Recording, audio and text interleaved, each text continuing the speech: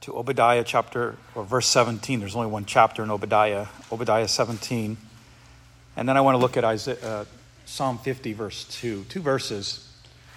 But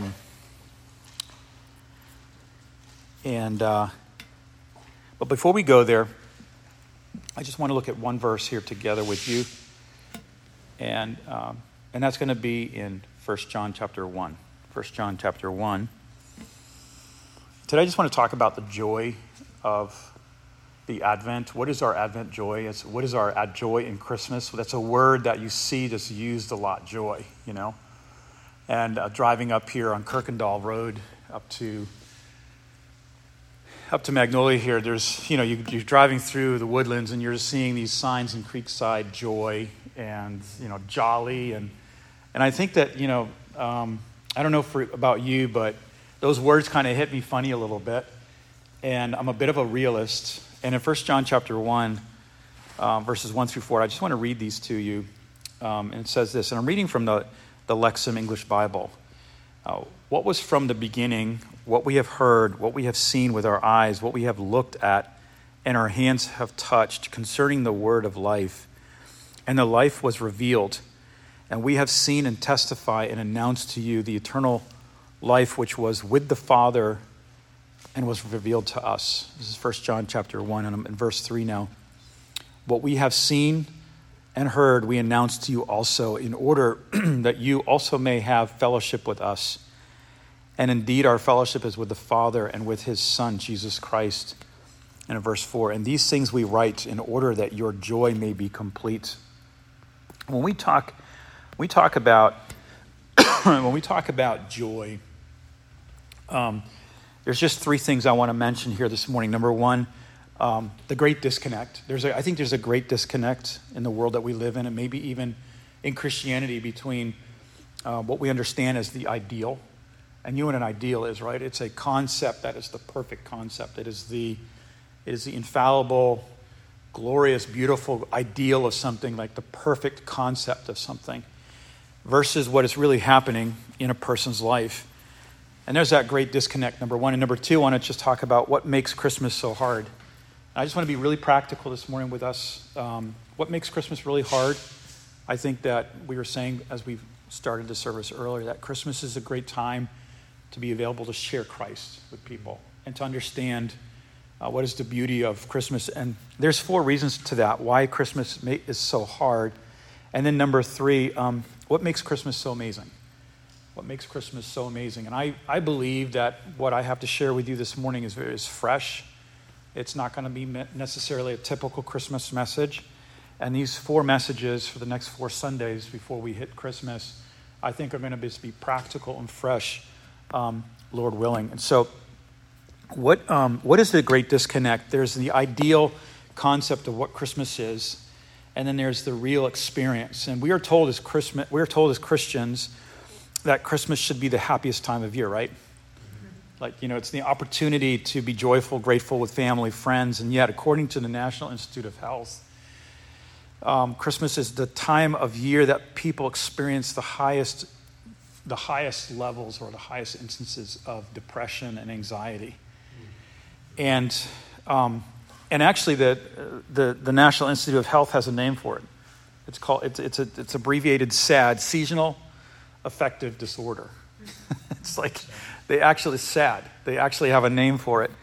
And why is it? What is the cause of this? Well, there's this projection of idealistic happiness and romance during Christmas. I mean, you could go on some of these channels, like Hallmark channels, and just see like all the romantic couples getting together during Christmas season and the happiness and joy, and and then there's this kind of dreamy kind of a spirit about Christmas, isn't it? And like I was thinking this morning, right after Thanksgiving, there's this kind of spirit that just comes in on America that just kind of like, it's almost like a fantasy kind of thing about Christmas, dreamy almost. And there's this ideal that the God, that is almost like Gnostic. And I don't know if you know what Gnosticism is, but it's a philosophy in the first 100 years of the first church. Gnosticism taught that Christ didn't actually come, God did not come in the flesh, but he came only as a spirit. And that when he died as a spirit, and he did not die as a person. And why that is so treacherous is that Jesus being our Savior, if he was not fully human, then he would not be a true candidate to be our Savior. That if he was only spirit, then he could die to save the angels, but not human beings. And the truth is that Jesus Christ is 100% God and 100% man. There's that mystery, and there's a lot of things that are just, we use the word mystery, that we just have to look at the Trinity by faith. And there's a lot of things about truth in the Bible we just have to look at by faith and say, Lord, teach me. Because we're finite people. And if we approach the Bible as a student and in a sense of teachability, the Lord's going to really speak to us. I was driving here this morning, and I was thinking about Matthew 4, and that, there are sermons that are prepared for every day of the year, and some of these lectories. Have you heard about this? It's like a lecture. It's a handbook for pastors what to preach, and it literally gives you a message. You don't even have to study. You don't even need to hear from God. You can just speak. You just have some great content prepared for you, and you can do that online. But I think that without this hearing from God and understanding a personal relationship with God, there's no life and there's no freedom in it. And Gnosticism teaches that Jesus didn't come in the form of flesh. Why? Because flesh is bad. Physical things are bad. Like, well, that's bad, or this is bad, or these objects are bad. And Gnosticism is just that, from that Greek word gnosis, which means to know. It's all about knowledge, no experience. And I don't want to lose you here, but how that applies to Christmas is that we can live in such an idealistic concept of Christmas that there's just no practical walking out of the true meaning of what does Christmas mean in my personal life. I remember when we lived in Ukraine, and it was a post-communist state. Churches were not allowed to openly preach, teach, evangelize. And so there was a lot of Ukrainians that grew up in a communist system, and they lived in a system that was very atheistic, humanistic, and there was no God. And so when there was Easter or Christmas, they looked at Santa Claus, and they looked at the bunny as like, this is what it's just a holiday. It's like a dreamy, something that's totally not relatable to me in my life. And the beauty of Christmas is that it totally relates to us. That it's not some unreachable ideal. It's not some kind of idea of philosophy that is so detached from me and my family, but it's something that's very real. Jesus came, and he was born in a manger, and he can be born in my heart, and he can live in my life, my messy life, my life that's just not fixed. I was talking with somebody this week. We were just talking about how, I think as Christians, we look at the world, and we look at ourselves, or look at our families, our churches, and we say, these people need to be fixed. As a pastor, I could look at people and say, you know what? You're not good until you're fixed. You're not there until you're fixed. You're not there at this level of spirituality or spiritual maturity until you're fixed. And I think as people, we want to fix, especially as men, we want to fix things. And God's okay. Like the great fix has already happened, and that was 2,000 years ago. Jesus paid for all of our sins, past, present, and future. That's the great fix. That is the great thing that has been done for us. And so we don't have to fix anything, and God's not living in heaven waiting for us to be fixed. Jesus is in our midst. He's been born in our messy life. And because he's been born in that, we have our Savior that is in our midst. And so there's this ideal that Christ is separate from us. He's far away.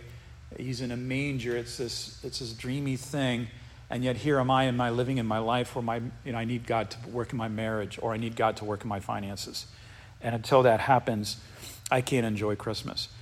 And so that is this ideal versus the reality, is that Jesus Christ came from the idealistic place, heaven, and penetrated our broken world, our broken marriages, our broken personal life, our personal life that's broken with things that are still not fixed after decades of being a believer. And there is no condemnation. There's a process in our lives that God is working, and he will not forsake us, and he won't leave us until he'll finish that. Because what God has done in our life, he's faithful to complete. And so there's this projection of idealistic happiness, and the ideal is is that the ideal is that Jesus was born in a manger in the Middle East somewhere, and that's not part of my life. The real thing is, and this makes Christmas very hard, and there's 4 things that really makes, and because of this idealistic picture of our theology and about our idealistic picture of God, that God is separate and that he's not active in my life, this makes a season like this very difficult. Number 1, and here's some practical things, conflicts that we have in relationships and with family members based on unrealistic expectations. I think that unrealistic expectations from family and for family, those two, these expectations that are on us, Ann mentioned earlier, like, we can have these people, we can maybe feel this expectation from people like, where are you going to go to college? What are you going to do in your life? And I think that we can feel that pressure, right? And then there's also the pressure of expectations for family members or for the perfect social event. These are the Woodlands, this is Texas, this is America. Like whenever you have an event, like we had Thanksgiving at our house, and we worked, my wife and I worked so hard just to set it all up so it would really look nice. And as I'm doing this, I'm thinking, what's the most important thing about, we had Thanksgiving on Thursday and then Thanksgiving on Friday again. And what the most important thing is that we would partake of Christ. And so any expectation that we have on people's fallen flesh will always result in frustration and disappointment. We have to be careful that we have to really trust God for people. During this season, we really have to trust God for people, his work in people's lives. David said in Psalm 62, verses 5 and 6, he said, only in God do I put my soul at rest. And I think that when we have our hope in Christ for people, like when I look at my son, I think, every day I just think, Lord, could you do something in his life and that you would draw him to yourself, and just this desire that, this expectation that God would work in his life. And we really have to trust God for our families, don't we? We have to trust God for people because we can't control people. We can't even control our own lives. And when we put our trust in God, then there's a peace that comes in, and we're no longer so moved by things that people do, because people cannot fulfill our needs ultimately. And so we can't really ask them to do that. And so expectations from family, for ourselves and on others, is always very high during the holiday. And when we feel this fresh pressure of family expectations, don't be motivated by that. Just learn how to discern expectations from people and don't feel imprisoned to that. Because when we do that, we're trying to fulfill a need that nobody could ever fulfill. My needs in my flesh, or your needs in your flesh can never be fulfilled by a person. And if you're married or if you're close with somebody and you look at that other person like, I need you to fulfill these needs, then we're putting something on that person that they can never fulfill. And it just kills the relationship. And that's why we have to be really, during this season, to really be built up. Every day, just draw near to the Lord. Open your Bible. Just read the Word. And I think just the simplicity of reading a scripture verse, opening your Bible. I think Pastor Shabeli said it over the weekend. Like, the devil just wants us to get away from our Bibles, to just not have an open Bible, like just to be reading and let the Lord speak to us. Because when we build ourselves up in the finished work, then we're not functioning out of deficit motivation. And deficit motivation is whenever I try to do something to fulfill someone's expectations in my life or your own expectations. And the result is always failure and frustration. So that's the first thing, conflicts. This is what makes, I think, the holidays hard, is conflicts because of unrealistic expectations on people's flesh. We really got to trust God for people. Number 2, I think during the holiday, there's a lot of excessive self-reflection. We're looking at ourselves a lot. And, the holidays and the pictures on Facebook and pictures on your phone and these, I don't know about you, but my phone has these, you have a new memory, right? It pops up on your screen and you tap on it and it's like something from 10 years ago or whatever. And you're like, you're looking like, wow, did I look great back then? Or like, why did I, life was good back then. And there's this excessive self-reflection, and it just triggers this sense of like a natural viewpoint in our life. And it just sometimes we look at our past and we just want take on this victim attitude, like I am the victim in this situation, instead of running. And so like what happens is we just kind of bolt from that, and we're running from our past. And I think instead of running from your past, because we can't allow it to be crucified at the cross on a daily basis, we try to pretend to be something, or we try to blame people. And so instead of living in self-reflection, just look at Christ. The book of Deuteronomy is all about God saying to Israel, remember, remember, remember. It's a key word in that book.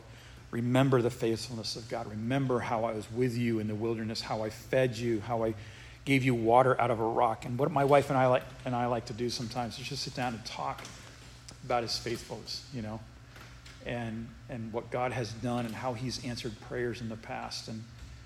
And that builds us up. Excessive self-reflection. Just don't let your past ruin your present, and don't let your past ruin your future. Look at your present in the presence of Christ. I think, and number 3, we know this, the excessive commercialization of Christmas with the focus on gifts. And I've got to buy,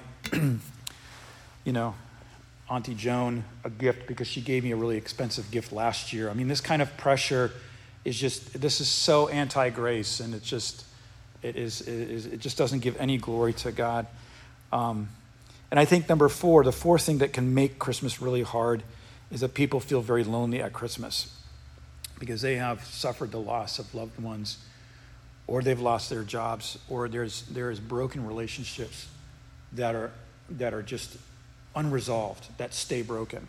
And I think that during this time, it'd be very easy for us to contract into self-pity. Whereas what we can do is we can look for the lonely person, look for the person that's on their own, and minister Christ to them. And number 3, what really makes Christmas so amazing? And this may sound like a really simple question, but what makes Christmas so amazing is that God became a human being. That Jesus Christ today is on the right hand of the Father, and he's a human being. He's still 100% human and still 100% God. And it's amazing that when we get to heaven and we get to the throne room and we see just the glorious beasts and the glorious angels and the glorious praise and wonders of heaven, we're going to look all around, and we may actually feel a little bit, for maybe even a millisecond, like, I'm a human being, what am I doing here? Until we look at the throne of God and we see a human being, we see a man, we see our advocate, we see our lawyer, we see our friend, we see our brother. And what makes Christmas so amazing is that God became a man. And one of the most amazing theological things that I like to think about, the most wondrous things, is that Jesus humbled himself in Philippians chapter 2 and became a man. I think, it's my opinion, that the devil was so surprised by that act, because the devil is an angel, and he never even considered that God would humble himself and become a man. That God would be that, and because I think the devil looks at God the way he looks at himself. He looks at God as proud and arrogant. He looks at God as unjust and unloving, because that's who Satan is himself. And he looks at God, and when he saw mankind fall, when he deceived mankind, the devil thought God, as being a God of justice and a God of righteousness, will wipe man out on the face of the earth. Because that's what the devil would have done. Because the devil is not just a bad guy, he's extremely moral as well. I mean, if you look at the devil and how he functions, he's very, very, very extremely moral. He's actually an angel of light, Paul tells us to the book of Corinthians. And so actually immorality and the grossness of sin and the brokenness of humanity really disgusts the devil, surprisingly enough. And so when Jesus became a man, that was something the devil never entered into the mind of Satan, because the mind of Satan is so proud, the humility of God. And that God would humble himself and become a man, Jesus Christ, and be born in our broken world. It was such a shock. It's something that never entered the mind of the devil, that God would humble himself like that. And that's why Christmas is so amazing. That God became truly, number one, God became truly human. And we have a remarkable resource to face pain and suffering, because Jesus Christ walked through what we walk through.